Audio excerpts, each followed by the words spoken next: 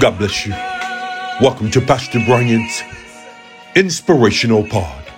The word of the Lord shares with us in Psalm 22, verse 31.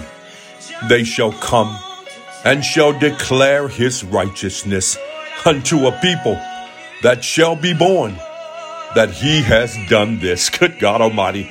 The writer shares with us the importance of letting new generations know what God has done. Good God Almighty. He wants us to teach and to tell them about what God has done in our lives, that generations to come might know about the works and the wonders of God. In other words, he's telling us people that we have a responsibility to tell others about God, that generations to come might tear and share with generations to come. Good God Almighty. We want always people to know about the love of God.